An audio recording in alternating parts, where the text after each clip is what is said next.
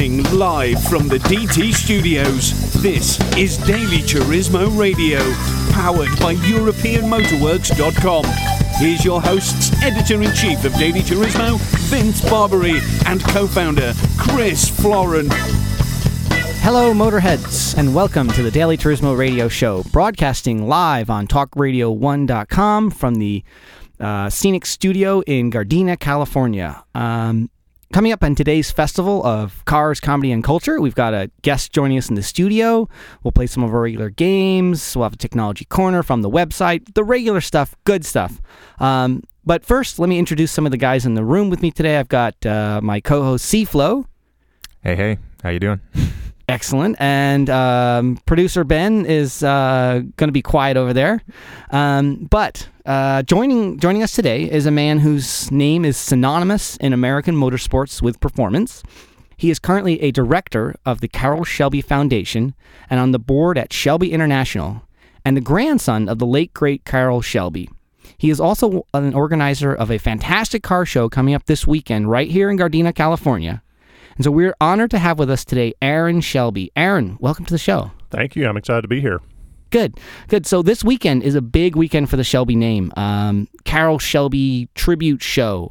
Tell the listeners, what is this about? Yeah, so this is our way of continuing to honor Carroll and his memory. He passed away almost 4 years ago, May of 2012, and so we decided it was appropriate to start to do an annual tribute show for him. And this takes place at his old not really factory, but warehouse in Gardena, and we get some of his own collection out. We get Shelby car clubs from around the area come in and bring their own cars. The Shelby American guys out of Las Vegas bring a trailer of cars over, that some of the new things that we're producing, which is a lot of fun to see, and it's grown a little bit every year. As I said, this is the fourth year, and it's going to be a great year this year.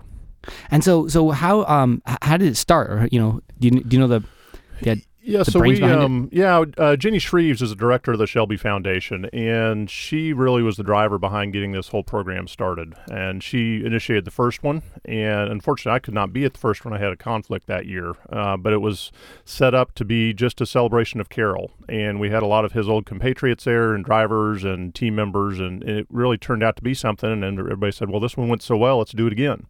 So now it's an annual tribute that we do.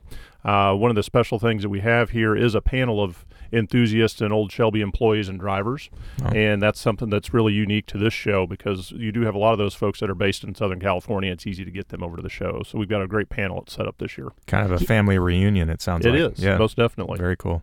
Yeah, so that is the Spirit of Competition panel, right? That's correct. And so on that, according to my list, is Bob Bondurant, yes, who was a Shelby American racer. Now he runs that famous racing school.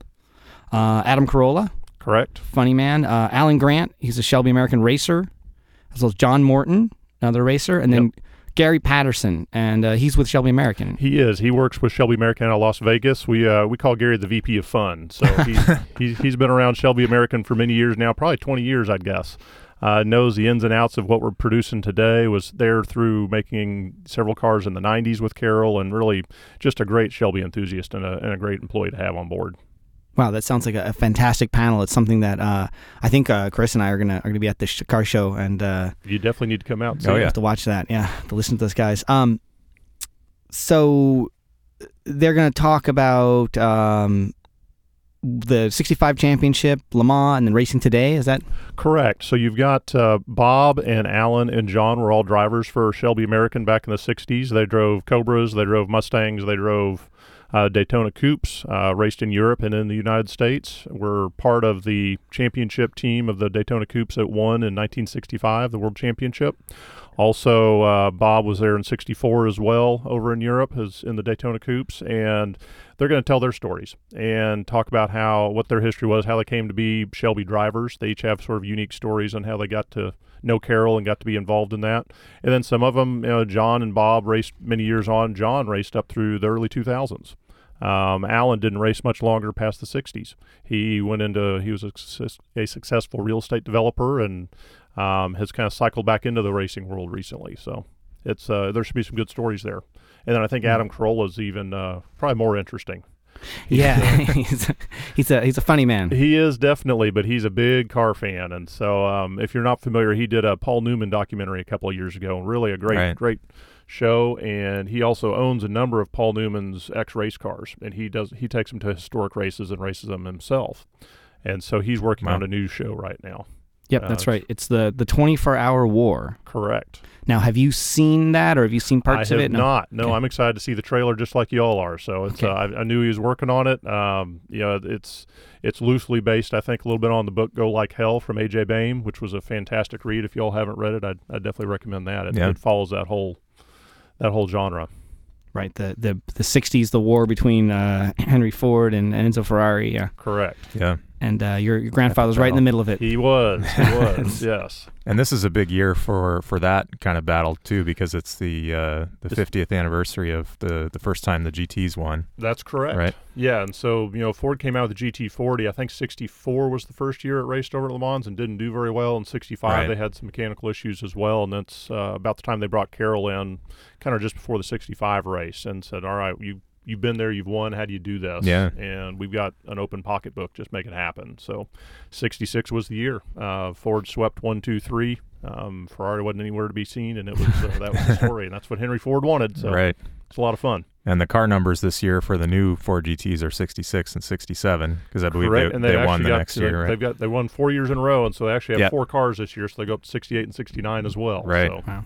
Very cool. Wow. Yep. And so on the up there on display with them is going to be the Ford GT40 that Andretti and Bruce McLaren piloted in 67, right? That's correct, and I believe that was the car that they won the 12 Hours of Sebring in, if I'm not mistaken. So it's a gorgeous car. It's still done up in period color paint scheme and numbers, and it's I was just over the shop and saw that. It's something special to see. And that's a Mark III? It's a Mark IV, actually. Mark IV, okay. Yep. Excuse me. And it's yellow It's and black? yellow, got some black stripes on it, right. The white number panel on it, and it's really something special. That's the one where they kind of stretched it out and made it more of a... They did, a little longer tail to it. Mm-hmm. Aerodynamics. Yeah, I love the way that those cars were chasing aerodynamics, and they became sort of beautiful doing it. Yes. A lot of modern race cars they get kind of ugly looking because these guys are all in these CFD simulations. Correct. And there the guys were like, no, this car still doesn't look good.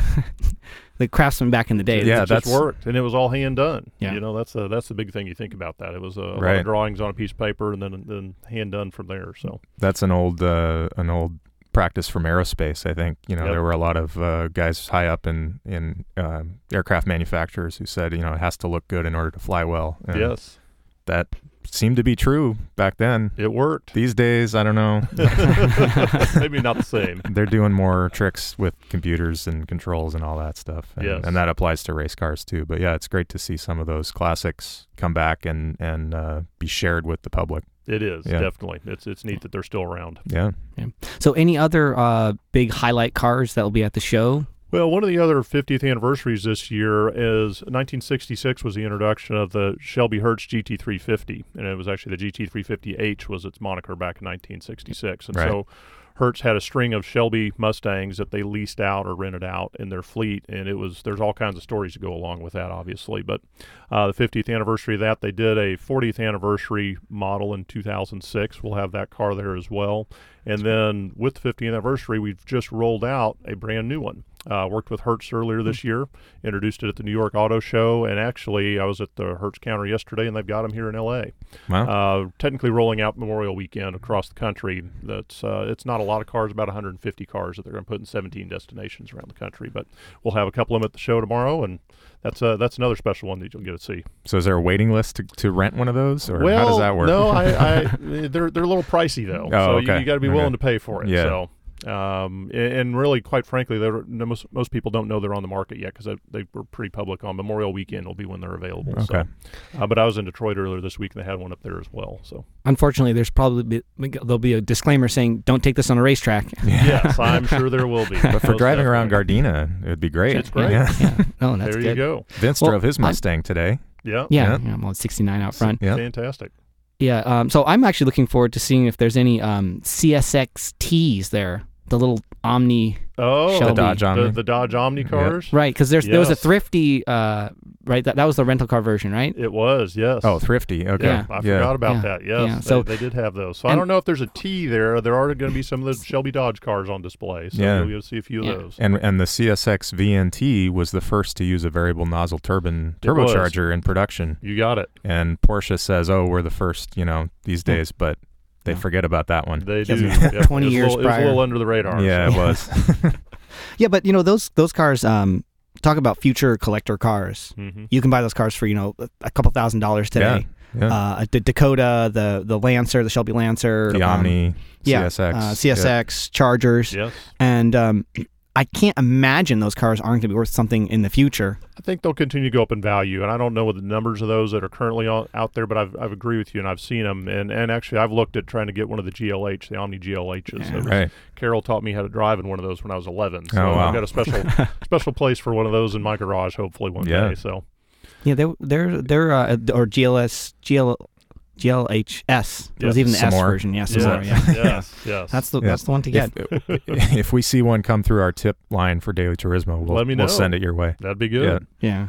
It's funny how when Shelby beat Ferrari back in the 60s, and the racetrack. Today, I think that there's a parallel in the Shelby's, the values and the collectability of Shelby's sort of beating Ferraris from the same era in terms of collectability and in terms of what you want to actually drive every day. Yes. You could drive a Shelby GT350 on the street and you wouldn't worry about, breaking something and getting a really expensive repair bill as opposed to a Ferrari from the 60s. And, you're going to think, I don't really want to. You're never going to get it out there. So Yes, that's for sure. Now, they're definitely more usable, but I tell you, the pricing on those 60s classic Shelbys, they're going up. Yeah. There's a couple of those where I've talked to people and they're like, we just can't take it down the road. It's just too much risk. Mainly you're talking on the Cobras more than anything else. Right. And particularly a Cobra with some good racing pedigree to it. Those are getting pretty pricey today. Yeah, you can't make any more of those, right? No, definitely not.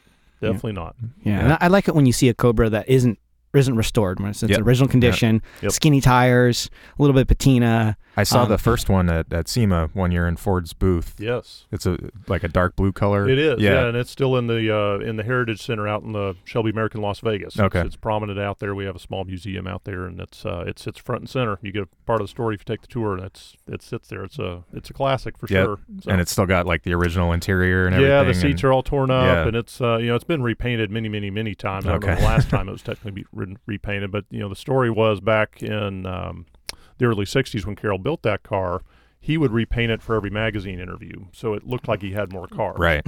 And so nobody knows exactly how many coats of paint actually ever got on the car. Or what the original color was. There was never really an original color. But that's part of the story. That's you can't take away that history. That's great. You got it. Wow. So do you have any Shelbys in your own garage? So I do. I've got the 2015 GT350. That just came out last year. It is a fantastic car. I got to tell you, Ford really did a good job on that one, and Carroll would have been real proud of it. So it's a lot of fun. I've got two boys; they love to ride around in that, and look forward to getting a little track time in it as well. Hopefully, a little later this year, I'm going to get out on the track.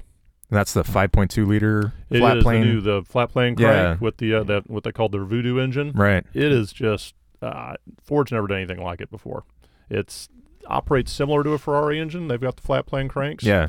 But the rev goes up to 8250, I believe, is the red line, which is not something you're used to. And, I was fortunate last year to get to drive one at Laguna Seca, and the instructor next to me just kept saying, just let it go. Don't shift. Don't shift. You can still go. It seems wrong. You want to shift. It but does, definitely. Yeah.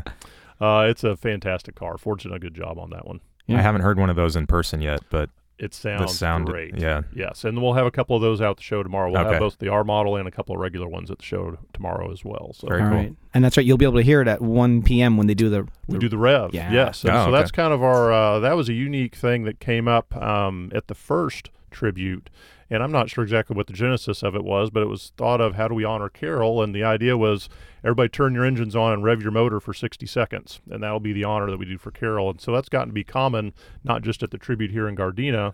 We do it at our show in Dallas, and I know other Shelby clubs do it at their annual shows as well. So it's kind of the one way that's unique to the car world you can honor somebody. Yeah. And it can get pretty loud. You get a control in there. So. Kind of like a 21 gun salute for the military. It is a little bit. Yes, definitely. Wow. That's neat.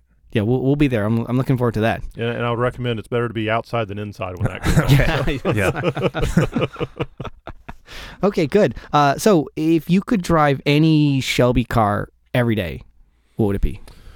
Well, I have to tell you, as a daily driver, the new GT350, it's just because you have all the modern conveniences in it. But as people ask me what my favorite Shelby was, I would say it's the 289 Cobras. I think they're the classic. It's the original, more or less. Obviously, the first one had 260 in it, but it was the 289s really are my favorite the classic Shelby cars. Narrow fenders and right. Yep, Yeah. and they're drivable. It's like a little roadster. It's just a lot of fun. Yep. And my only negative is I'm a little tall and I don't necessarily fit in them very well. That's okay. It's a roadster, your head will stick Yeah, up. exactly.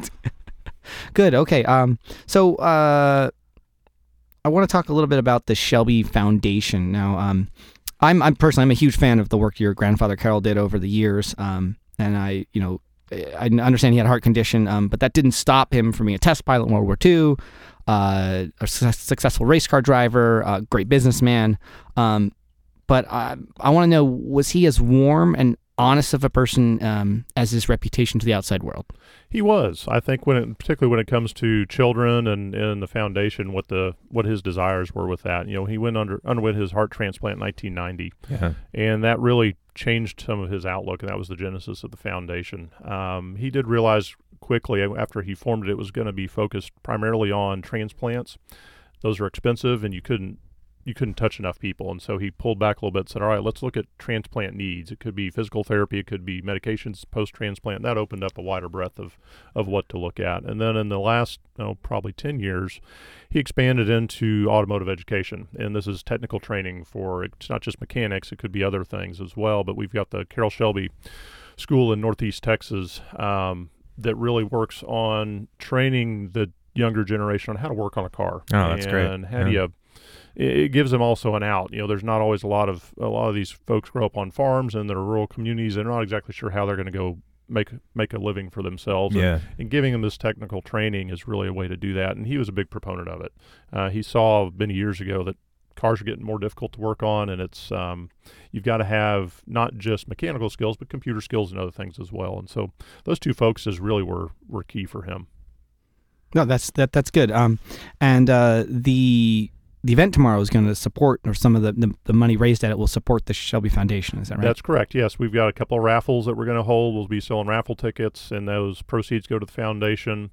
We've had to redefine ourselves. A big moneymaker for the foundation in the past was Carroll signing autographs, and obviously he's not around any longer. So we have some old things that he had signed that we sell off every now and then. We actually have some cars that were in the foundation that we can sell every now and then to raise some proceeds, but we're still kind of crafting how we move forward and how we succeed in fundraising as we move forward. So, but events like this, we bring in a lot of the Shelby shows around the country. We'll have small auction items. Maybe it's artwork, maybe it's die-cast cars, maybe it's some other Shelby memorabilia that come in and solicit donations on. Glove box doors. Yes, exactly. Right? We signed a lot of those. Right? Yes, Yep. there's a few of those in the store right now. So that's cool. That's good. I mean, anytime that people can give back, people who get a lot from the community give back to the community. So if anyone listening to the radio show wants to make a donation, you can go to shelby.com and then click on the foundation link at the top, and there's instructions on how to donate there. That's correct. Any other? What about the mechanic school? Is that something that gets donations? It does, and so it's Northeast Texas Community College, and you can go online and find that under that name. It's a Carroll Shelby Technical School at Northeast Texas Community College, and you can find them online. We give them annual support from the foundation, but they also do their own fundraising as well for the program. And it's similar to the medical needs as well. The foundation is actually being honored later this year by the Children's Organ Transplant Association out of Indianapolis. We provide them donations every year, and they help transplant support and transplant needs for children primarily. So we try and find those partnerships. We're not the experts on it as far as Jenny and I go and Joe and things, but we try and find and partner with the groups that are the experts on how to get the dollars in the right hands. And Children's Organ Transplant Association and the Northeast Texas Community College are two of those partners that we have. Very cool. Excellent. I think that technical school is great too, because as jobs keep getting outsourced and all that happens, you still need mechanics. You still need people to physically work on vehicles, and it's a valuable trade, and it's something that can offer a lifetime of satisfaction and a way to support yourself and your family. And I think that's great to keep that going as much as possible. Yep. No, we're trying to see about taking that program a little more. I wouldn't say nationwide, but we're looking for a couple other school partners. We can do it in other parts of the country as well. Hopefully in the next year to 2 years we'll have something more definitive on that. Very cool. I'm a big fan of the Carroll Shelby chili too. Yeah, it's good. Right. I wish we still owned that. It'd be nice. It's just find it in the grocery stores all the time. Now, yeah. It is. Well, we Carroll actually sold that to Kraft back in the mid '80s, but he still produced it for him. And then when Kraft sold it to, I believe it's the current owners, I can't remember the name, they took over all the production and so we don't have anything to do with it anymore. So, Okay, but it's still fun to have out there. And it's a good marketing tool. Yeah, and anytime I make chili, I make sure to get that mix. Yep.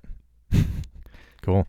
Yeah. What about there's going to be craft beer, I believe, as well, right? There are, about 2, maybe 3 years ago now, we licensed with a group that's doing some craft beer. They do some Shelby branded water and some energy drinks and things like that. So they're always at the show, and they have a tent set up and get some samples. It's they do a good job.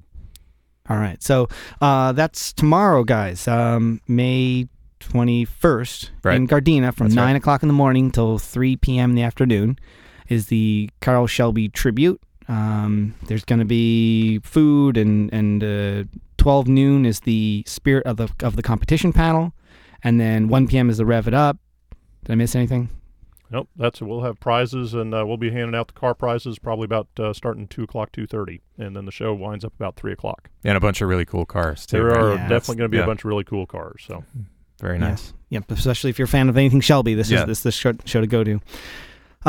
Okay, well, Aaron, hey, thank you so much for joining us today. I really appreciate that you came down to talk to us for a while about cars, about Shelby. I'm a huge fan of all the work that has been done over the years. Both your grandfather and the company Shelby International has been a big asset for car guys. Well, thank you. I appreciate the time today and enjoyed it. All right. Okay. Well, guys, we're going to take a break, and when we come back, we'll continue our discussion of cars and fun stuff.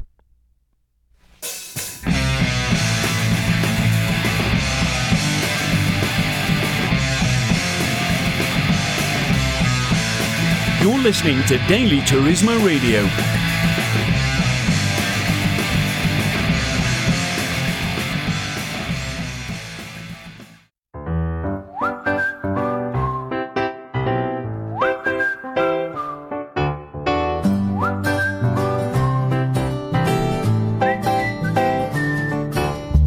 Here is this week's Blue Glove Tool Review, brought to you by dailyturismo.com.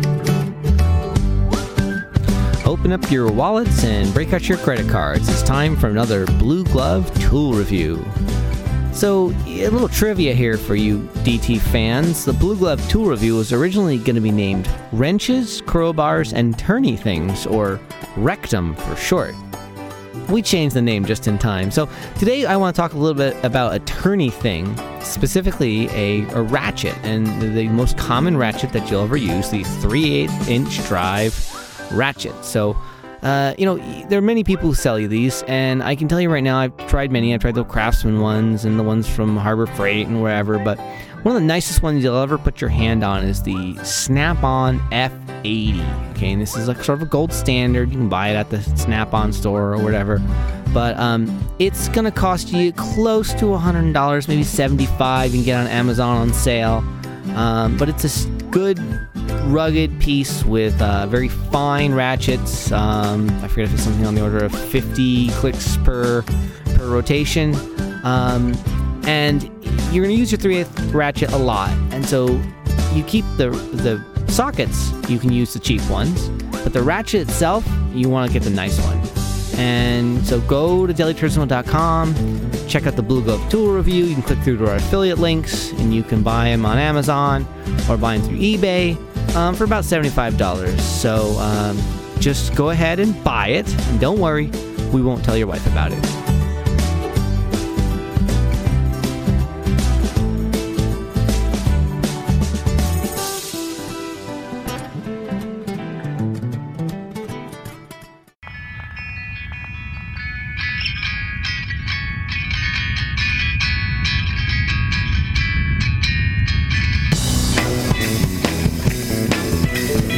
Welcome back to Daily Turismo Radio. Hey, big thanks to Aaron Shelby for joining us in the studio today. He had to run. He's got some car show to put together for tomorrow. But we're we're sending Aaron on his way, and again, thanks to him. He was a fantastic guest, and we appreciate his time. It was an honor to have him here. Yeah. I'll go ahead and say it. There you go. It was an honor.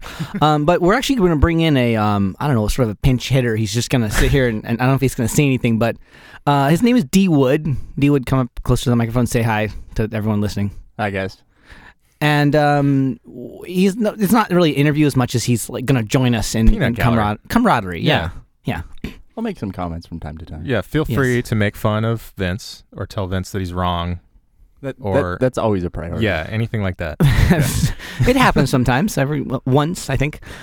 So, guys, if you're listening on the interweb or your radio or however you listen to the show, if you want to call in and be like D Wood and tell us that we're doing things wrong, you can do that at area code 424-260-2822.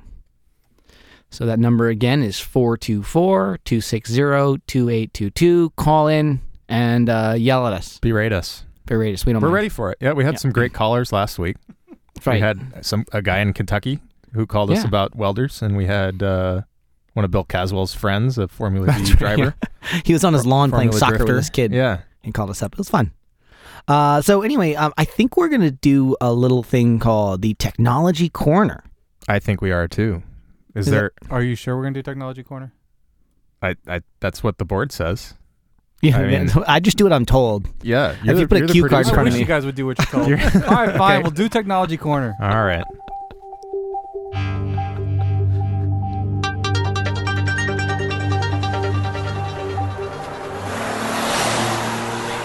And now it's time for Technology Corner. It certainly is time for Technology Corner. That was John Varker, by the way. Fantastic voiceover artist. He's a professional, unlike us. Yes. So today, He's by far the most professional guy on the show, like by far. And by definition, too, because we pay him to do that. Yes, yeah. I wonder how many times he's had his guests like in the chair and the equipment not working and trying to figure it out. That didn't happen at all today. No, not at all. I wonder if he's actually listened to the show and just like shaking his head like, I can't believe these guys use my voice. I highly doubt he listens to the show. To these guys. I'm sure he has better things to do. All right, Technology Corner. Okay. The subject of today's Technology Corner is welding. Ooh. Those little sparky kind of flame things that people do. Since we have Bill Caswell. Oh, no, that was last week. That was last week. We did talk about welders last week. Yeah, and tires. Lincoln versus Miller. Right. But today we're going to talk about the process, welding.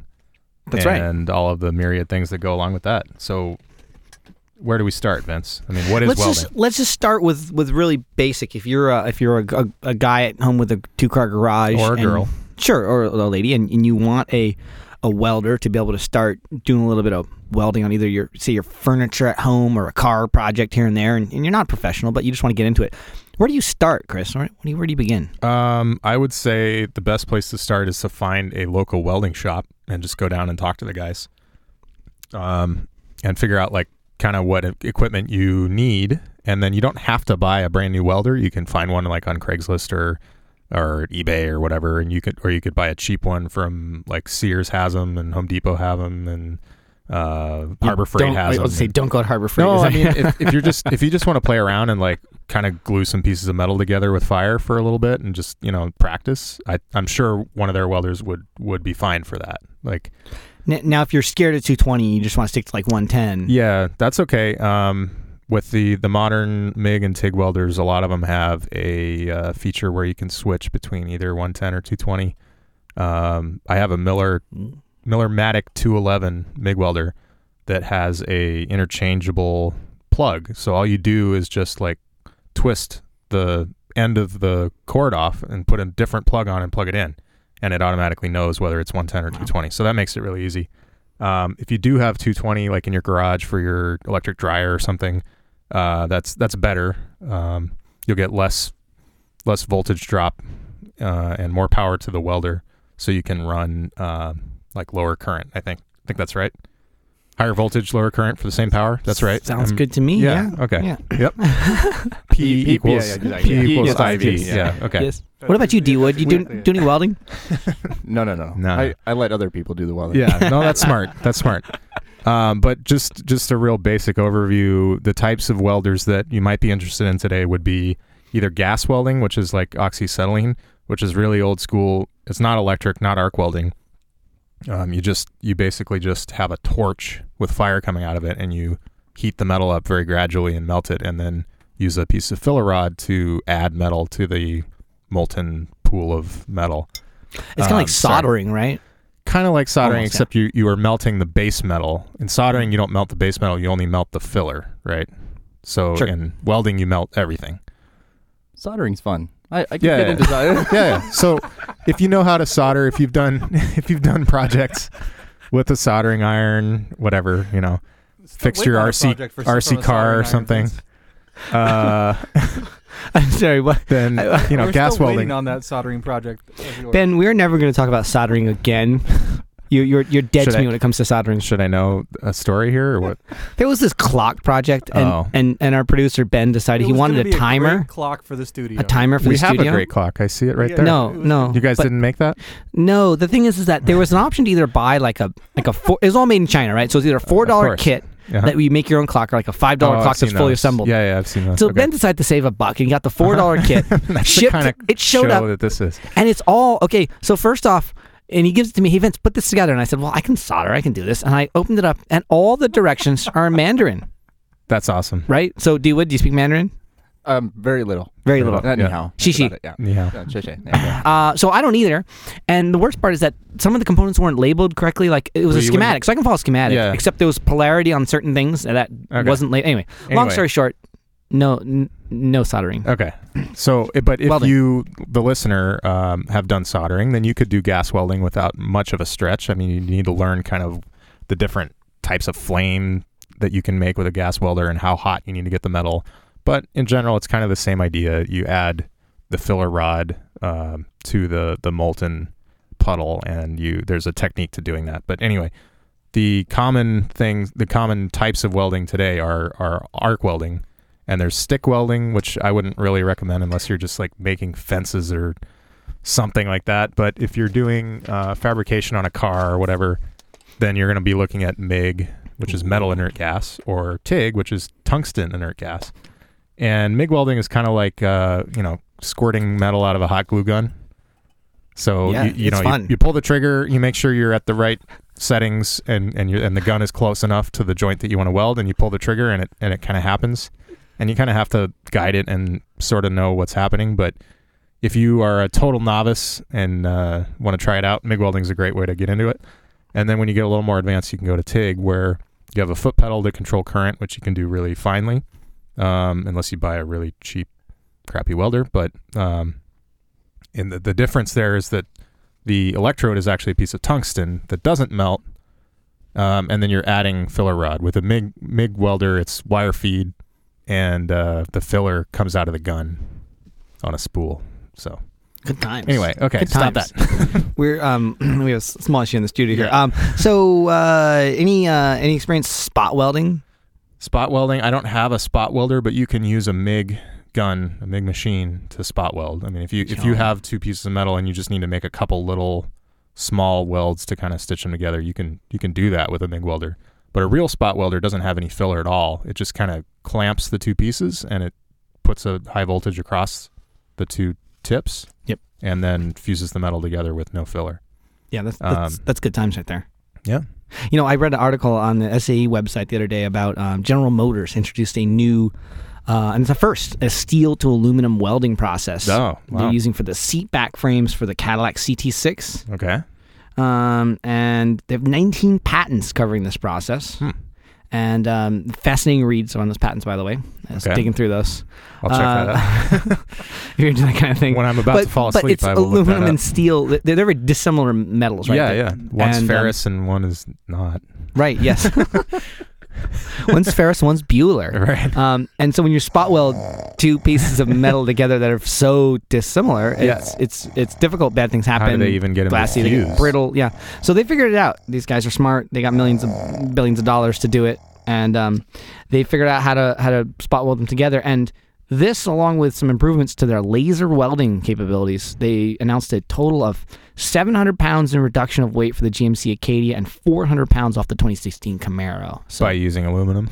Well, with this new process? just by being able to replace like rivets, like get rid of rivets, get rid of bolts by using spot welding. That's a lot of rivets. Aluminums to steel. So I don't know. A Camara's a big car. It's 400 pounds of rivets. Our neighbor up the street here, SpaceX, you might have heard of them. They use a pretty crazy welding method called friction stir welding, where it doesn't actually melt the metal. It's this little like wand, I want to say. That's this little like solid tip that comes and joins or kind of squishes the metal and like spins really fast and gets it kind of like soft but not totally molten. And then they force the parts together, and then it just kind of fuses and it like stirs the metal together. It's really very strange, but they use it to weld the aluminum skin pieces together of their rocket. Nice. That goes into space. So that it's an electric machine because it has to be powered by something, but there's no arc and there's no molten metal, but it's still somehow welding because you're joining two pieces of metal without a fastener, right? And without adhesive or glue or anything like that. So, there's a lot of fascinating welding technology out there.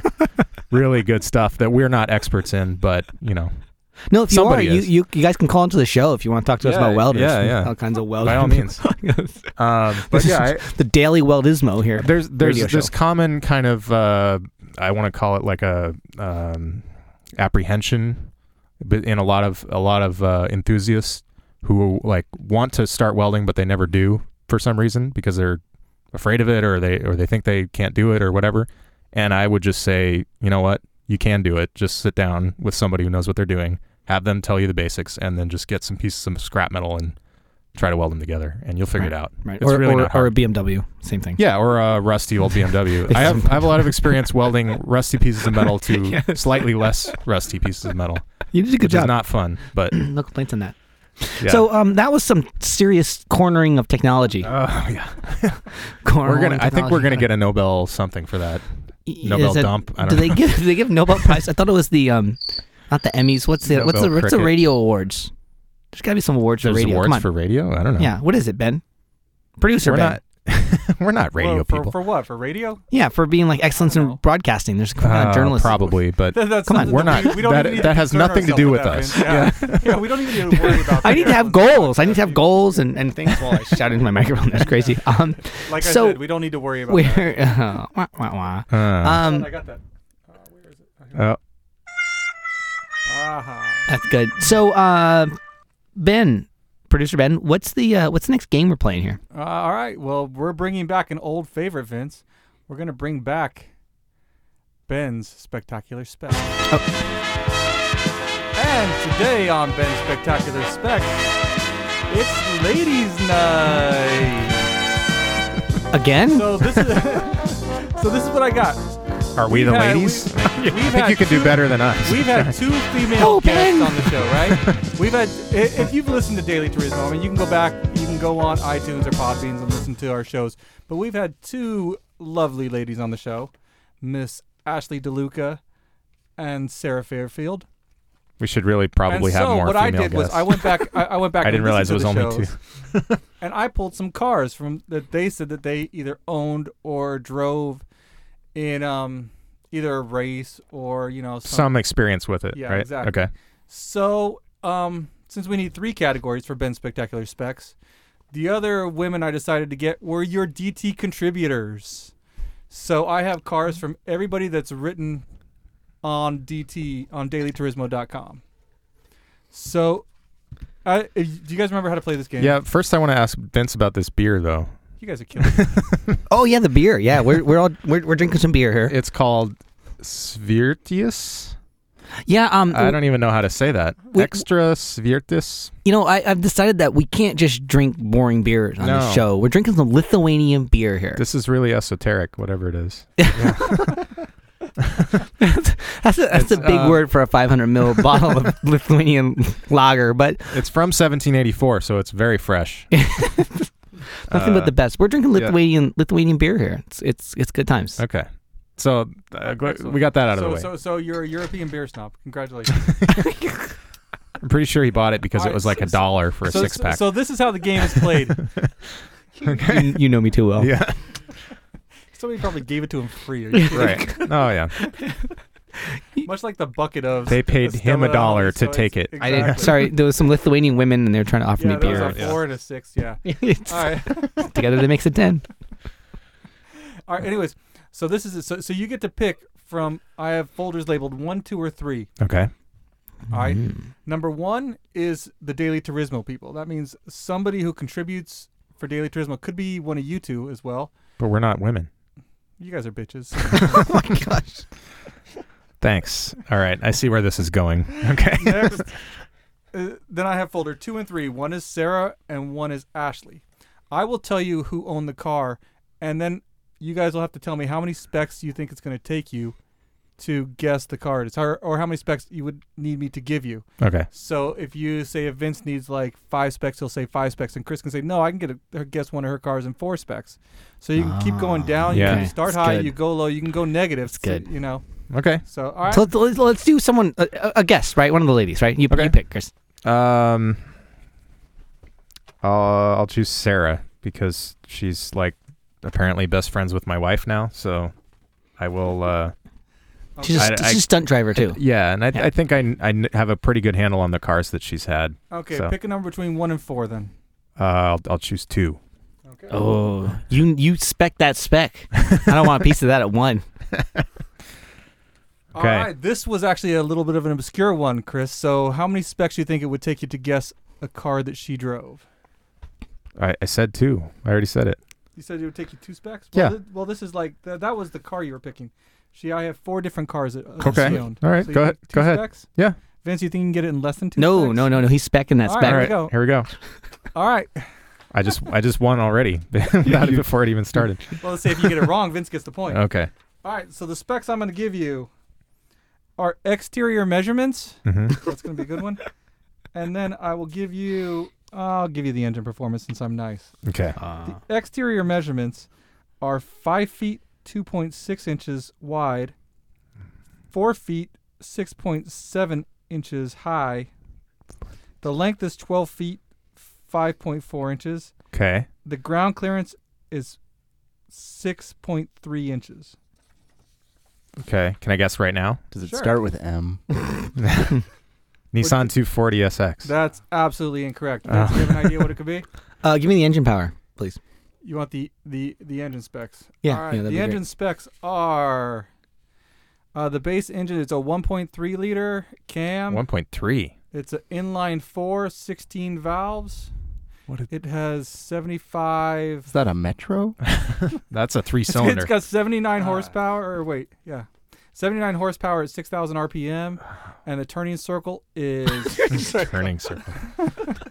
31.2 feet. If it was a I Volvo, have- I would get it because they have really small turning circles. It's clearly it's not not a a Volvo. Mazda Miata, which was going to be my guess based on a 12-foot long car, but it's got to be some kind of Well, it's a 1.3 liter. 1.3 liter. Suzuki XC90. I don't know. Is it an MGB? Wow, what did you say, Vince? I said Suzuki XC90. That's pretty close. She drove the Suzuki Swift on Dang, the that's close. Nürburgring. Oh, okay. Wow. So that's Okay. So fine it's for almost a Vince. Geo Metro. Yeah. Because the Metro is based on the Swift platform, Yes, I knew that. which is in turn based on the 57 Chevy platform. So that's a point for Vince. Good job, Oh Vince. man. Wow. Okay. See, now we're up against a hard break. We'll play till 3 points unless Cflo misses the next one. Okay.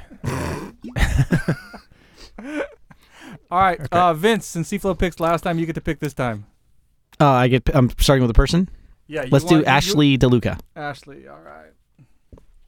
And I'll take what's behind door number 1. All right, excellent. Make it easy on you. I think I know the way this game works now. Yeah, thanks. All right, door number 1 for Ashley. Ooh, this is a good one. How many specs? Get, I will- get closer to the mic. I will guess it in 3 specs. Cflo, you think you can guess a car that she drove in less than 3? I'll do it in 2. Too bad Dan's not here today. All right, let's see. I'm going to guess that in 1 spec. 1 spec. 1 spec. All right, Do I get to pick the spec? you can actually, if you're going to go 1 spec, you can pick the spec. Yes. Okay. That was What is it Sorry, then? movie. What's I want your the spec? engine specs. The engine Which spec. what? No, that's not one spec. That's the way Ben's spectacular spec is Yeah. working. He's Oh. giving out as the whole One engine category, spec. yeah, the whole one thing. category. Okay. All right, So basically, engine here it is. performance is one spec. Yes, Yeah, Okay. engine apparently. performance is 1 spec. All right, here it is. It's a 1.3 liter. Are you serious? No, it's very easy now. Okay. If you don't get Yeah. it, it's Yeah, already this- done. yeah, Geo- it's done. It's 200. I know what it is. 217 Horsepower. No, it's got 255 horsepower at 6,500 RPM. Yeah. And then I have no idea what Totally easy. Come on, the torque is 217 foot-pounds at 5,000 RPM. It goes like that, It's kind of a four-cylinder or a four-cycle, but sort not of. really. Yeah. Oh, you're talking about some sort of Wankel? RX-7? Yeah. All right. Yeah, she has an FD RX-7. Oh, okay. Vince, very I didn't even good. know she had RX-7. She talked about it on the show. Dwood and I I was both listening. got She it just before bought you it. did. I know, so- yeah. You know what? You give me like half a point or something. I think Chris deserves half a point for that. Actually, but we'll it was give their Dwood a fault point. for coming in and like helping me out, That's right? true. Yeah. Why are you guys helping Vince out? Come on, haven't we learned that we don't help Vince out on the show? I can't help No, it. I don't know. I just feel bad for the guy. No, you know, a producer also lives by that rule of not helping us out. Yes. All right. That's 2 points for Vince. Cflo. No, you're he dying doesn't over get here. that I'm point. giving him the point. You can't help him out. That's D Wood's point. Come on. Yeah. That's All my right. We'll point. give D Wood the point. Yeah. All right. D Wood gets the point. You All right. D Wood, it's your category. got it first. Yeah. Okay. Fantastic. I've not read anything, so I'm all over it. So All right. Pick 1, 2, or 3 from category from either DT, Ashley, or Sarah. Because it's ladies' night. I gotta go with Ashley again. All right. okay. All right. Out comes the folder. Number 1 or 2. Pick 1 or 2. 2. Oh, this one's gonna be easy. This is a very complicated All right. game. All right, D Wood. How many categories of specs do you think you're gonna need to know to guess one of Ashley's cars? I'll just go with 2. Wow. Cflo. I'll try one. All right. Pick your spec. Low baller. Well, that's what we're supposed to do, right? Yeah. Unless I can't. Vince, you want to go 0? I can do it 0. I can do it 0. All right. You want to take a stab at Yeah, the I'm car? taking 0. Just guess right now. Crown Victoria. Crown No. Victoria P71. Dude, no. No, that. Can, no. I just Oh, guess? it's wrong guess. Oh, Is it man. I'm Evo? like, lose. Is it an Evo? It is an Evo. it's an Okay. Evo, D-Wood. D-Wood gets it. D-Wood gets it. Can we get some 2 points. applause, No, please? 2 points for yeah. Let me. Yeah. All right. Here I was thinking. Sorry, I was thinking Sarah Fairfield. Wrong person. Good. All right. I should have never been born. Clearly. Yeah, that's clear. All right. Yeah, we got about 3 minutes Okay. left in this segment. Let's choose All right. the we don't. DT Yep. contributor category since we haven't done that one yet. That would be the DT bitches category. All right, here we go. Now I got every single one of you fools in here, pretty much. So you're gonna have to pick a number between like 1 and 5. Who's picking? 5. You are 3. Cflo. 5. 3. I want 6. 3. No. Doing like 6s. All right, here we go.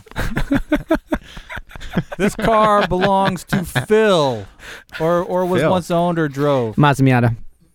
That's wrong, Vince. You lose. Dang it.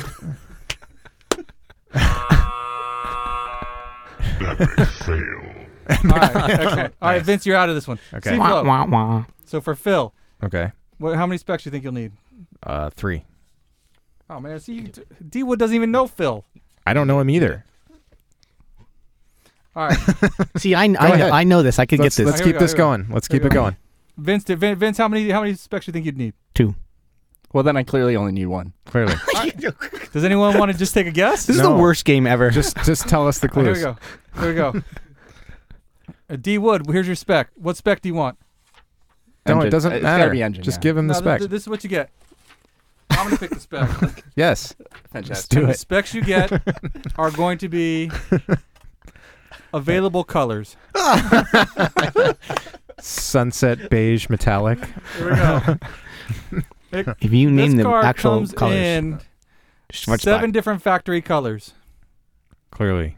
It's It comes the in- answer's obvious. Come on. Alabaster silver, metallic. Celestial blue, metallic. I have my guess already. All right, what do you think? Ford Model T. He's good, man. No, that's not it. That only came All in right, one color. next spec then. Vince, you have a guess? Yeah. No, but Listen to the colors. keep going with Do you colors. know- Yeah, do keep you going know with what- colors. All right, the other colors are crystal black pearl, the Milano red, Yes. polished metal metallic. Wow, that's a color. Yeah. I'm thinking like Ford Escort or something. No, it's close, but not it. Oh no, Any guess? Cavalier. That's what it is. Come on, did you guys know? Chevy Cavalier. Have you guys even looked at the DT fleet page ever? I Oh don't- yeah, he got rid of his Miata. And What did what's he get? driving? What did he get Come in on, his what's he place? driving? What's he driving? What's he driving? I can look it up on the website on my phone, like but less than a minute. that would be like a cheating thing. I think we both fail. Was it a Mini Cooper? No. No. A 57 Chevy? What is it? What do you think? Keep guessing. Ford Focus.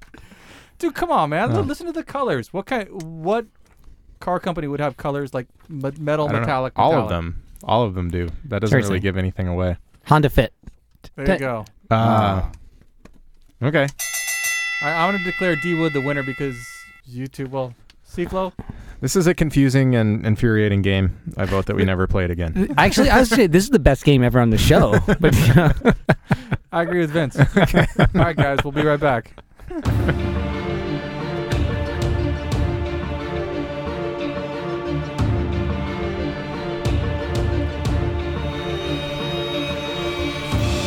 In a world where Volkswagen engines need to be built and repaired, one shop stands alone. One man leads the charge. His name, George Rodriguez. The shop, European Motor Works. They specialize in Volkswagen Type 4, engine build and machining services. They can grind your crankshaft. They can build an engine. They can port your heads and job your valves.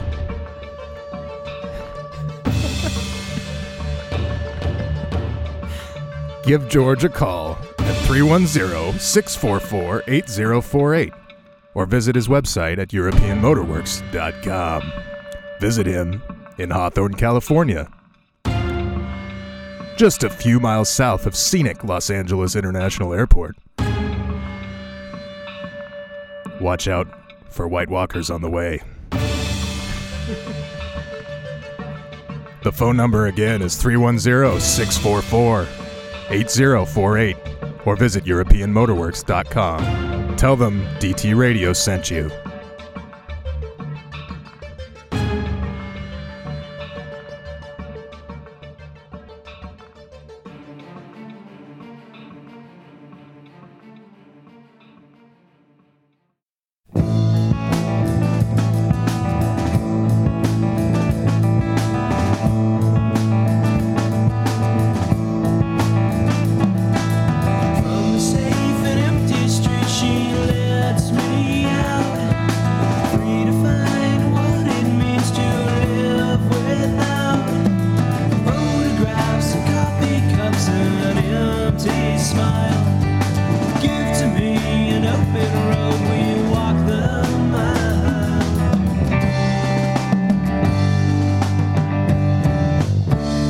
Listening to Daily Turismo Radio.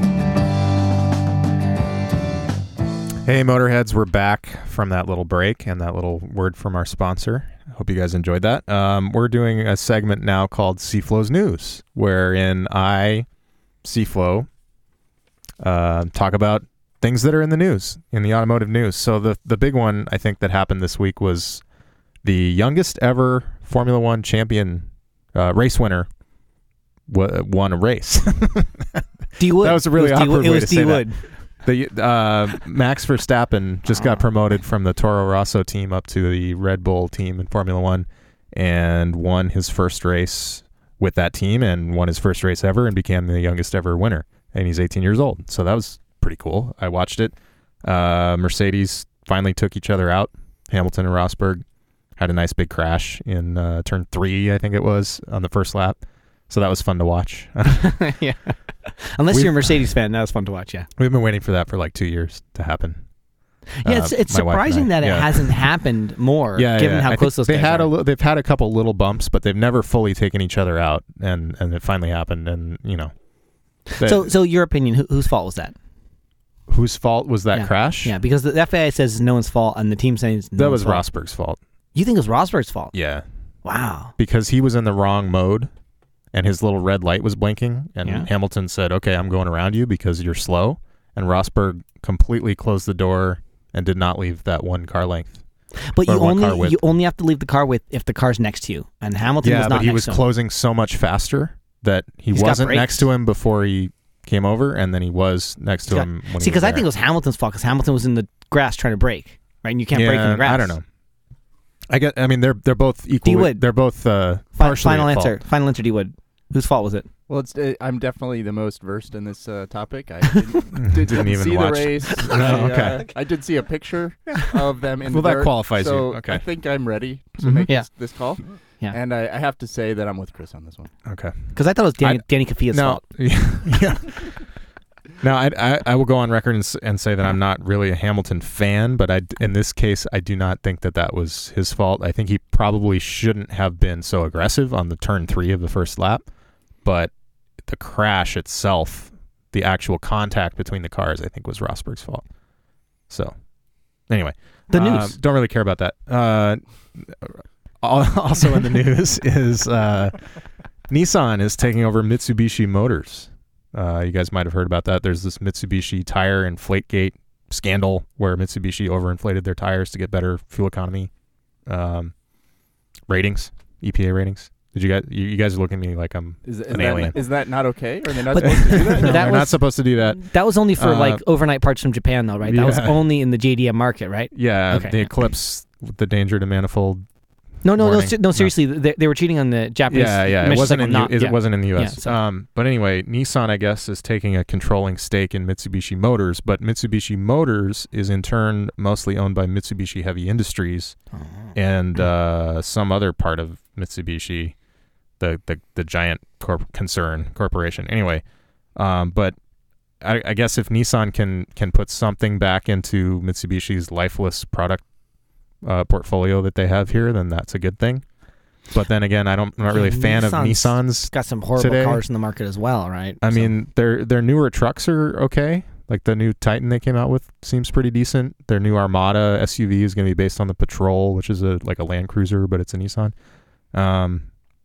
But the cars, I mean, we don't need more soul-sucking CV2 equipped barges featuring distorted clown face headlight designs, right? Like the Nissan Sentra and Maxima. They're just they're hideous, terrible. Yeah. The Versa. But I just read an article. Even the Altima was on like the top 7 worst feedback. Like car, it was about 50% of the owners would buy that car again. So I don't know what happened to Nissan like between the 90s and now, but they really took a turn for the worse. I think it was when they moved their U.S. based presence from Torrance, right down the street from us, to Tennessee. Right, to Tennessee. And that I have to downfall. correct an error that you made on the air a couple weeks ago. do You make said that sometimes. Honda had moved, but they have wrong, not. Yeah, Honda is still here in Torrance. Toyota is still here in Torrance, and they're actually going to move. You know, there was already a public apology and a full like session on that. No, I said that on the Mark Jermaine show. Yeah. Okay. Oh, that's right. Yeah. I should have never. It wasn't on this show. It was definitely when Nissan went away from turbo. So the 300Z ended, and that was kind of the start of the end, I think. The 300ZX twin turbo. Yeah. 350 you know, for me after was the 90s, terrible. you're right. Yeah. The Sentra was good. The B13 Sentra when it was still like cheap and small and boxy. When did that stop being in Mid production? 90s. Yeah. About the same So, time. And the 240 was a good car, right? 240SX. Yeah. Also kind of mid to late 90s. It kind of stopped. So yeah, it's probably whenever Renault or who took a big Renault. controlling interest in them. Yep. So the French will do that. They will do that. Anyway, also in the news, FCA, Fiat Chrysler is killing the Dodge Dart, Chrysler 200 sedans. They just not gonna brought make the those. 200 out. They just spent a ton of money and now they're going to kill it. Yeah, and didn't they just bring the Dart back? Isn't that only like 3 years old? Yeah. Yep. And Sergio Marchionne is going to wear his turtlenecks and kill the cars. But they're also moving the Chrysler 300 onto a front-wheel drive platform. So to me, what that sounds like is they're not actually killing the 200. They're just changing the name. To the 300. And they're killing the old 300 that's based on the 1995 Mercedes E-Class, which it is. And they still make that today. So to me, in my mind, that means that there's room in the Chrysler lineup for a new big rear-wheel drive sedan that's going to be called something else.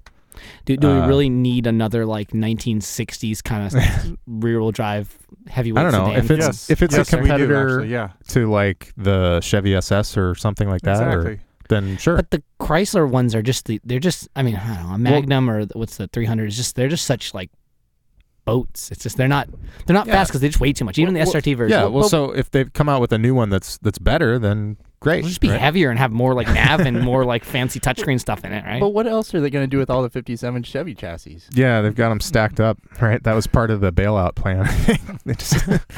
They inherited all of GM's excess inventory. Anyway, so that's happening. The other thing is that Jeremy Clarkson, Richard Hammond, and James May have announced that their new show on Amazon Prime is going to be called The Grand Tour. So the former Top Gear hosts have a name for their show. They have a concept. It's going to be like a traveling road show instead of it being always based in the same studio. Their old producer from Top Gear goes with them, so hopefully that show will be entertaining. The guy that Jeremy Clarkson punched, or a different producer? No. The main producer. Right. I don't know, executive or whatever. But so I would personally want to see more new car reviews from them. Like instead of all these crazy challenges that they do, I actually appreciate when they actually talk about a car that's coming to market, and they don't just like say it's great like everybody else does. They will point out shortcomings and whatever dichotomies and terrible things about this great new car also exist. So I wish that they would. Now, do you think they'll have that same freedom now that they're attached to a company that takes advertiser money? Yeah, I don't know. The BBC is public, right? So that's the reason why they could say anything they wanted. All that stuff, but now they're going to have to pander to the advertisers, I'm sure. So, but they could keep some unbiased. It'll be fun to listen to. You would hope that whatever sponsors come know what they're getting themselves into there with those three guys. Yeah, but like if you're like GM and you loan press cars to people and then they like trash on them and crash them to the wall like Jalopnik did to a Camaro not too long ago. They get really like pissy and like they don't invite you to future events and like they're really like and there's a difference between crashing a car and just talking about things that are bad, panning it about it. Yeah, you're not going to get invited back if you pan a car. Right. So and Top Gear could do that. What they need, it's not Top Gear, it's the Grand Tour. Oh, sorry, yes, yeah, that's what it's the Grand Tour. The new Top Gear is something else entirely now. But it's got Joey from Friends on it, which I thought is just like what? And Sabine Schmitz and some other guys. Chris Harris is on it. Anyway, from Fifth Gear. Yeah, she's now on Top Gear. Anyway, I think that's pretty much all I have for this week. I didn't get to do it last week, but this was Cflo's news, so word to your mother. Hey, that was awesome. I don't think we have any fancy music or anything, but someday if we're producer Ben wants like sing a song for us, we can do that. Otherwise, we're gonna go into from the website. Still no fancy music. Oh, that's good. From the website. That's the sound of somebody about punching their computer monitor. By the way, if anyone wants to call into the show, apparently producer Ben had the ringer off on the phone earlier when I gave the phone number out, and if you called in, you probably got some sort of busy signal or something. Droids, I don't know what you got, but 424-260-2822. You can be on the air in Daily Turismo Radio. That's 424-260-2822. Hopefully if we don't get a call, I'll hit the Skype test call and then we'll just talk to them. Whoever that is. Is that a human or a robot? Thing? I don't know. We'll find out. Okay, that could be fun. You just go on chat roulette or whatever and just find someone. It could be good times. All right, from the website. From the website, we're talking about dailyturismo.com. That's the website, and we're gonna talk about the car of the week. And my car of the week was the 1989 Acura Legend LS. It's got a V6 manual transmission, $3,000 in Chula Vista. A tip from Fuel Truck, who is the ultimate tipper. He's a good guy. It's 161 horsepower V6 in a Honda from the late 80s. Manual transmission, and it looked in good shape for $3,000. Seemed like a no-brainer. Yeah. Drive that thing for another 100,000 miles and put about $1,000 in maintenance into it. Free. Yeah, right? Yeah. You can sell it for that. So that was a good car, but obviously that's not the car I'd buy. That's just my favorite car. The car I'd buy was the AMG 300 SEL Red Pig, because that thing was sweet. Nice. It was a little bit overpriced. Oh yeah, they wanted like $60,000 for it or something like that. They did a good job, but I don't think it was worth that much. No, it was a bunch of stickers, but it was a regular a 280 SEL with a 4.5 liter V8. Yeah, it wasn't the 6. Wasn't the long, whatever. It was long wheelbase, but yeah. What's a bunch of stickers, by the way? Like racing stickers. Yeah, I know. But what does Vince consider a bunch? It was like plastered in stickers. It had a lot of stickers. I'll back him up on that. Yeah. But it looked good. It looked like the Red Pig. There was no front bumper, a bunch of rally lights. Yeah. I would drive that to work every day if I had a job. Sure. I would drive my kids to school. This is your job. It's true. Yeah, I drive it here. I'd park it out in the street in Gardena. No problem. It was sweet looking. I think it had a racing seat in it, harness, and all that good stuff. It was perfect for like driving the kids around. Yeah. Just let them roll around in the back and bash their heads on the tubes of the roll bar. They make helmets that size, right? Yeah, right. Kiddie helmets. Cflo, What's your car of the week? Car of the week, probably the 1970 Plymouth Fury. Oh, that was from. Nice. I think it was in Chicago. It's a big land barge, but I think you said it reminded you of Dirty Harry, and some other people talked about like, old like cop movies and shows and Y50, yeah, and like the French Connection. Mm-hmm. It definitely looks like a car from one of those type of shows or movies, and these fuselage Chryslers I think are pretty cool. You don't see them on the road anymore anywhere, and it's just such a big, like, wide, low, long car that you could. I thought for sure you were going to pick the Volvo, the 760 with the V8 swap. I don't like the 700 series Volvos. Oh, I'm sorry. What? They're just, I don't know. They're You just feeling okay? They're too dorky. Do you need another beer? I know. I always talk about the Volvo 240s, not the 740s. Get it straight. Okay. Not to say it's a bad car, but it's just not really my thing, the Volvo 700. I don't know. It's just a little bit too stodgy. So that was the car the Fury is the car you would buy as well, or no? No. The car he'd buy was the Volvo. No, I'm trying to find it. I wouldn't buy a 700. it's like a 240 with like slightly different styling. No, right? it's a completely different car. Cflo, that's what everyone was expecting you to say. Though. I know. What I think I would buy is the 1979 Chevy Malibu wagon. Ooh, that was with awesome. was it a 5.3 liter V8 Yeah, like an and LS a swap. 5-speed That was nice. transmission and some kind of weird like Play-Doh bumper. I don't know. And the rust dripping down the sides. Yeah, I don't know what's up with that, classy. because the rest of the car looks great, but then the stupid front bumper just looks terrible. So I don't know why they didn't just put a regular bumper on it. But that's a pretty cool car that one of our contributors, Andy Liss, wrote up. That was Magnus does station wagons right there. Yeah, it's a little more low key than a Magnus Walker. Most of the body panels are the same color, and he's not crashing into the back of a pickup or a semi with it. Flatbed. Yeah. But that looked like a fun car because it's a wagon and because it's fast and it has a V8 and all those good fun things in a manual transmission, and you could use that car every day and it would be fairly fast and unique and fun. Excellent.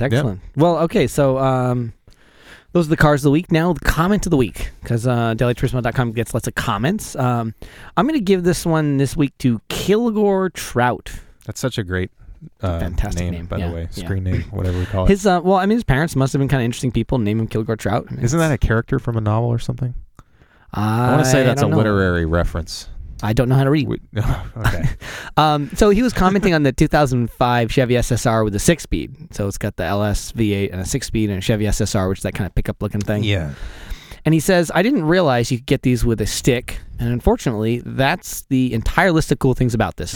It says bleep as a car. It says bleep as a truck. And it has the weird bubble, pretend to be retro thing going on. And I personally find them hideous. If someone wanted to give this to me, I'd be happy. I'd also be ripping the drivetrain out and scrapping the body. And scrap it by throwing it in the back of a real truck.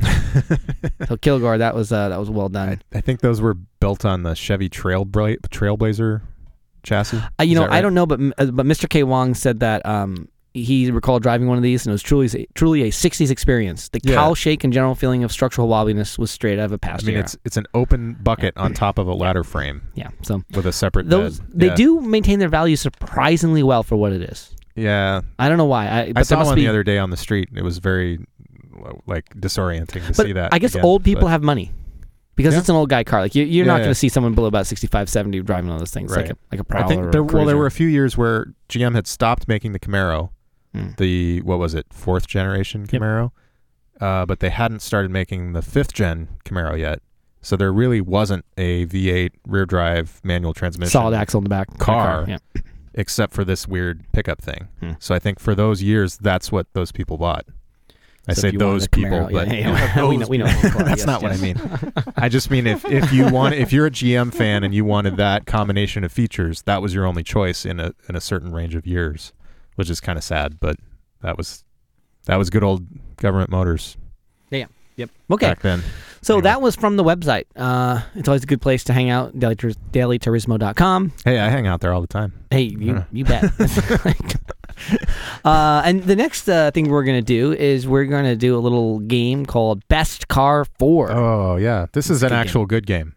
Oh, unlike Ben's game. Okay, so we're going to take turns deciding. That was pretty funny. Blah, blah. The best car for a particular activity. Okay. It's best car for. Best car for Dwooding. That's the first Toyota one. Supra, obviously. Clearly. So we take turns all saying what it is. So I'm going to say 57 Chevy. And you said Supra. And D-Wood, what do you think best car for Dwooding? Oh, for Dwooding? Yeah. Oh, was that actually the first? No, but you just made it the first okay, time. I like all right, that. All right. That's going to take a minute. Give me a minute to think. So just to let people on the radio know, de-wooding is when you kind of pose in front of a car with your arm by your face. Anyway, go to the website, go to Facebook. On your, just Google it. You put your fist on your chin, you kneel down, and you put your elbow on your knee. Yeah, there's a Facebook group on it anyway. It's a long story. It's technique. Okay, so best car for. The first one is the best car for sleeping inside of it. So I'm going to start with Cflo. He's ready for this. Sleeping inside of it. Yep. I have some experience sleeping in cars, and I'll say the best one was my 1984 Mercedes 300 TD. Oh, that's a good choice. And it was a wagon, but I wasn't sleeping where you thought I was sleeping, which would be in the back. But I was driving back from Laguna Seca from the Monterey Historics one year, and it was like 2 a.m. and I couldn't drive anymore, so I just pulled off, and I reclined the driver's seat, which went all the way back. Nice. And it was so comfortable, and I slept until like 6 a.m. MB-Tex. Oh. Yeah. Nice. D-Wood? D-Wood. Best car for sleeping in. In which to sleep. I don't have a lot of experience sleeping in vehicles. Okay. But I have to say that I would just take the easy route out and say a pickup truck. Okay. Like with an inflatable mattress in the back. That as long as you're not in a rainy storm or you have a camper. Yeah. Like a 1986 Toyota Hilux. That's a very good choice. Yeah. Ben, you got any? Yeah, mine would be some sort of creepy van conversion. Of course.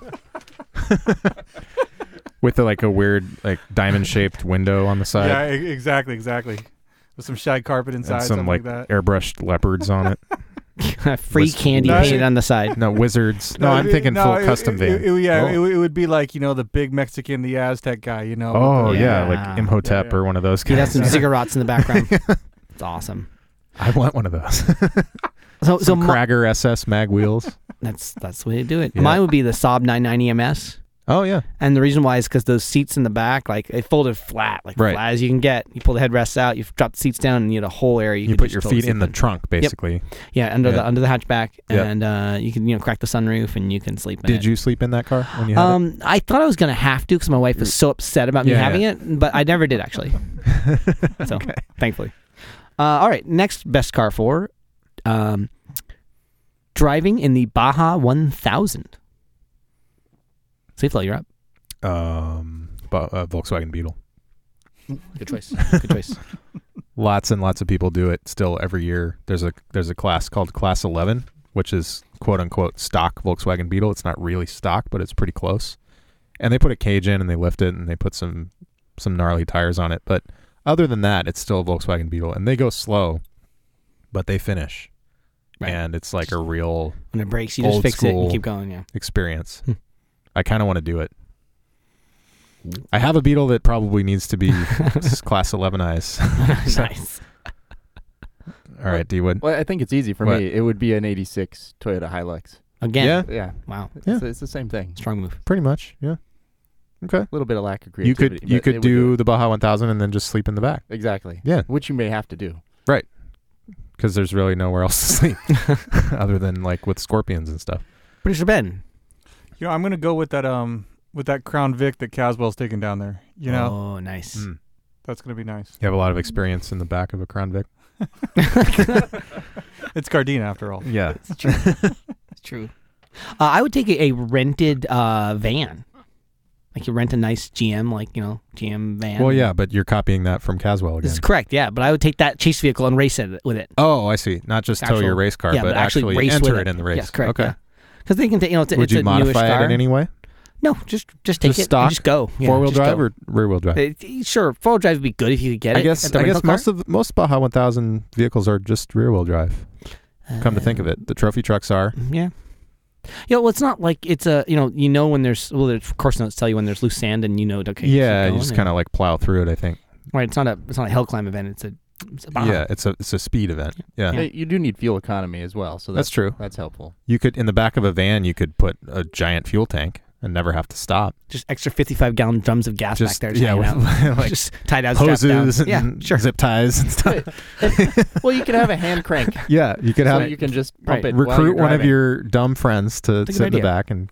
Yeah, that's a good idea. Okay, so the next one is picking up your mother-in-law from the airport. Best car for. My mother-in-law has a CRV, and this is for you to pick her up in, though. Yeah. Yeah.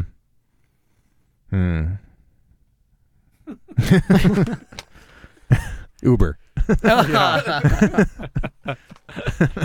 That's good. That's a good answer. D-Wood? Well, I would have to tell her when she flew from China to only bring a handbag. Yeah. So that I could take her in the Caterham. Oh, yeah. I like that. Yeah. Catamaran 7. Exactly. And I'll bring some earplugs for her. For her? For her, yeah. You can't ride in those things without earplugs. Oh, okay. Wow. Strong move. Ben? I would actually take your STI, Vince. You take my STI to go pick up your mother-in-law at the airport? Yeah, exactly. Terrifier? And drive the hell out of it, exactly. Yeah, so she'd just sit there and wouldn't say anything to you, right? Exactly. She'd be terrified. That's a good call, and it's maneuverable in all that crazy traffic at LAX. It'd be perfect. Nice job. Okay. That's good. I'd take a motorcycle, I think. Like, I don't know. I drive a motorcycle that well. I'd figure it out. No, just a motorcycle and just get in the back. You don't typically drive motorcycles. You ride them. Yeah. Oh, you ride motorcycles? Sorry. This is showing how much of a four-wheeler I am. I think that'd be fun. You show up at the airport with them. I actually one time true story, I got picked up from the airport by a guy on a motorcycle. Just some guy, or just a random guy? No, I actually worked for him. He was the boss at this company I worked for in the Bay Area at the time. Oh. It's a good time. Was it Elon Musk? No. No. Okay. Not Elon Musk. It was a guy who he and his wife both owned motorcycles and no cars. And they lived in the city of Berkeley, and they had a teenage daughter. Huh? They didn't own a car. So everywhere they went was motorcycles. So in Berkeley, in the Bay Area, you can get away with that. They actually bought a shopping cart. They actually have public transportation that works there. Correct, yes. Yeah. And they actually bought a shopping cart from a store that was going out of business, so they could go shopping with it. Because otherwise they couldn't get the groceries home, so they'd walk to it with the store. In Berkeley, isn't it against the law for like a family to own 2 cars, actually? Probably, yeah. They can't be nuclear powered, that's for sure. When you drive into the city limits, there's a sign that says it's a nuclear-free zone. No atoms are allowed to have a nucleus. Right, ignoring the fact that Strawberry Creek running through campus is totally radioactive and toxic. Yes. Well, and there's a reactor in the basement of the mechanical engineering building, and there's a reactor up on the hill at Lawrence Berkeley Laboratory. Anyway, yes. Next topic. Okay, next best car for. We're gonna do one more, I think, before we start to wrap the show up here. Starring in an episode of Comedians in Cars Getting Coffee with Jerry Seinfeld. Have you seen that show, by the way? Yeah. Oh, yeah. You would? Yeah, only a few times, but a good watch. You should watch all of them in sequence. Yeah. No, it's great. It's cool because you'd think that they just talk about cars the whole time, but they don't. Jerry picks up the guest in some cool car and they talk about it for a couple minutes, but then mostly they're talking about comedy, and that's interesting to kind of get an insight into what do comedians talk about with each other, like the craft of comedy and all that. Did you see the episode where he had Obama on it? Yeah, it was fantastic. Obama got to drive around the White House lawn. They couldn't leave the White House. Corvette. Right, so they just drove around the White House lawn. Yeah, and Obama was so stiff and weird. It was and Seinfeld's this funny, gregarious guy, and that's just Obama's personality. I think. Yeah, he was but actually pretty funny on the show. No, it was funny though. It was entertaining. I liked it. Yeah. So Seinfeld is coming to pick me up. That's right. You get to pick the car. Ford RS 200. Why not? I know. Sure. Group B rally car. Sure. Or a Porsche 959, maybe. That would be better because he's a Porsche guy. Jerk. Yeah, that was. Oh, that was yours. Yeah, sorry. Okay.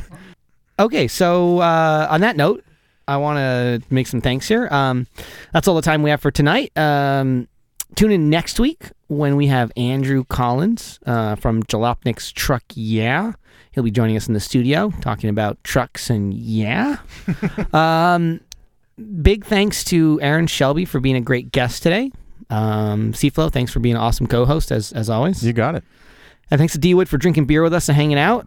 And thanks for producer Laura for helping us with Ben's issues. And finally, thanks to producer Ben for moving some knobs up and down. And keep on wrenching. You've been listening to Daily Turismo Radio. You can follow the show on Facebook at Facebook.com/Daily Turismo and on Twitter at Daily Turismo. Use the hashtag DT Radio.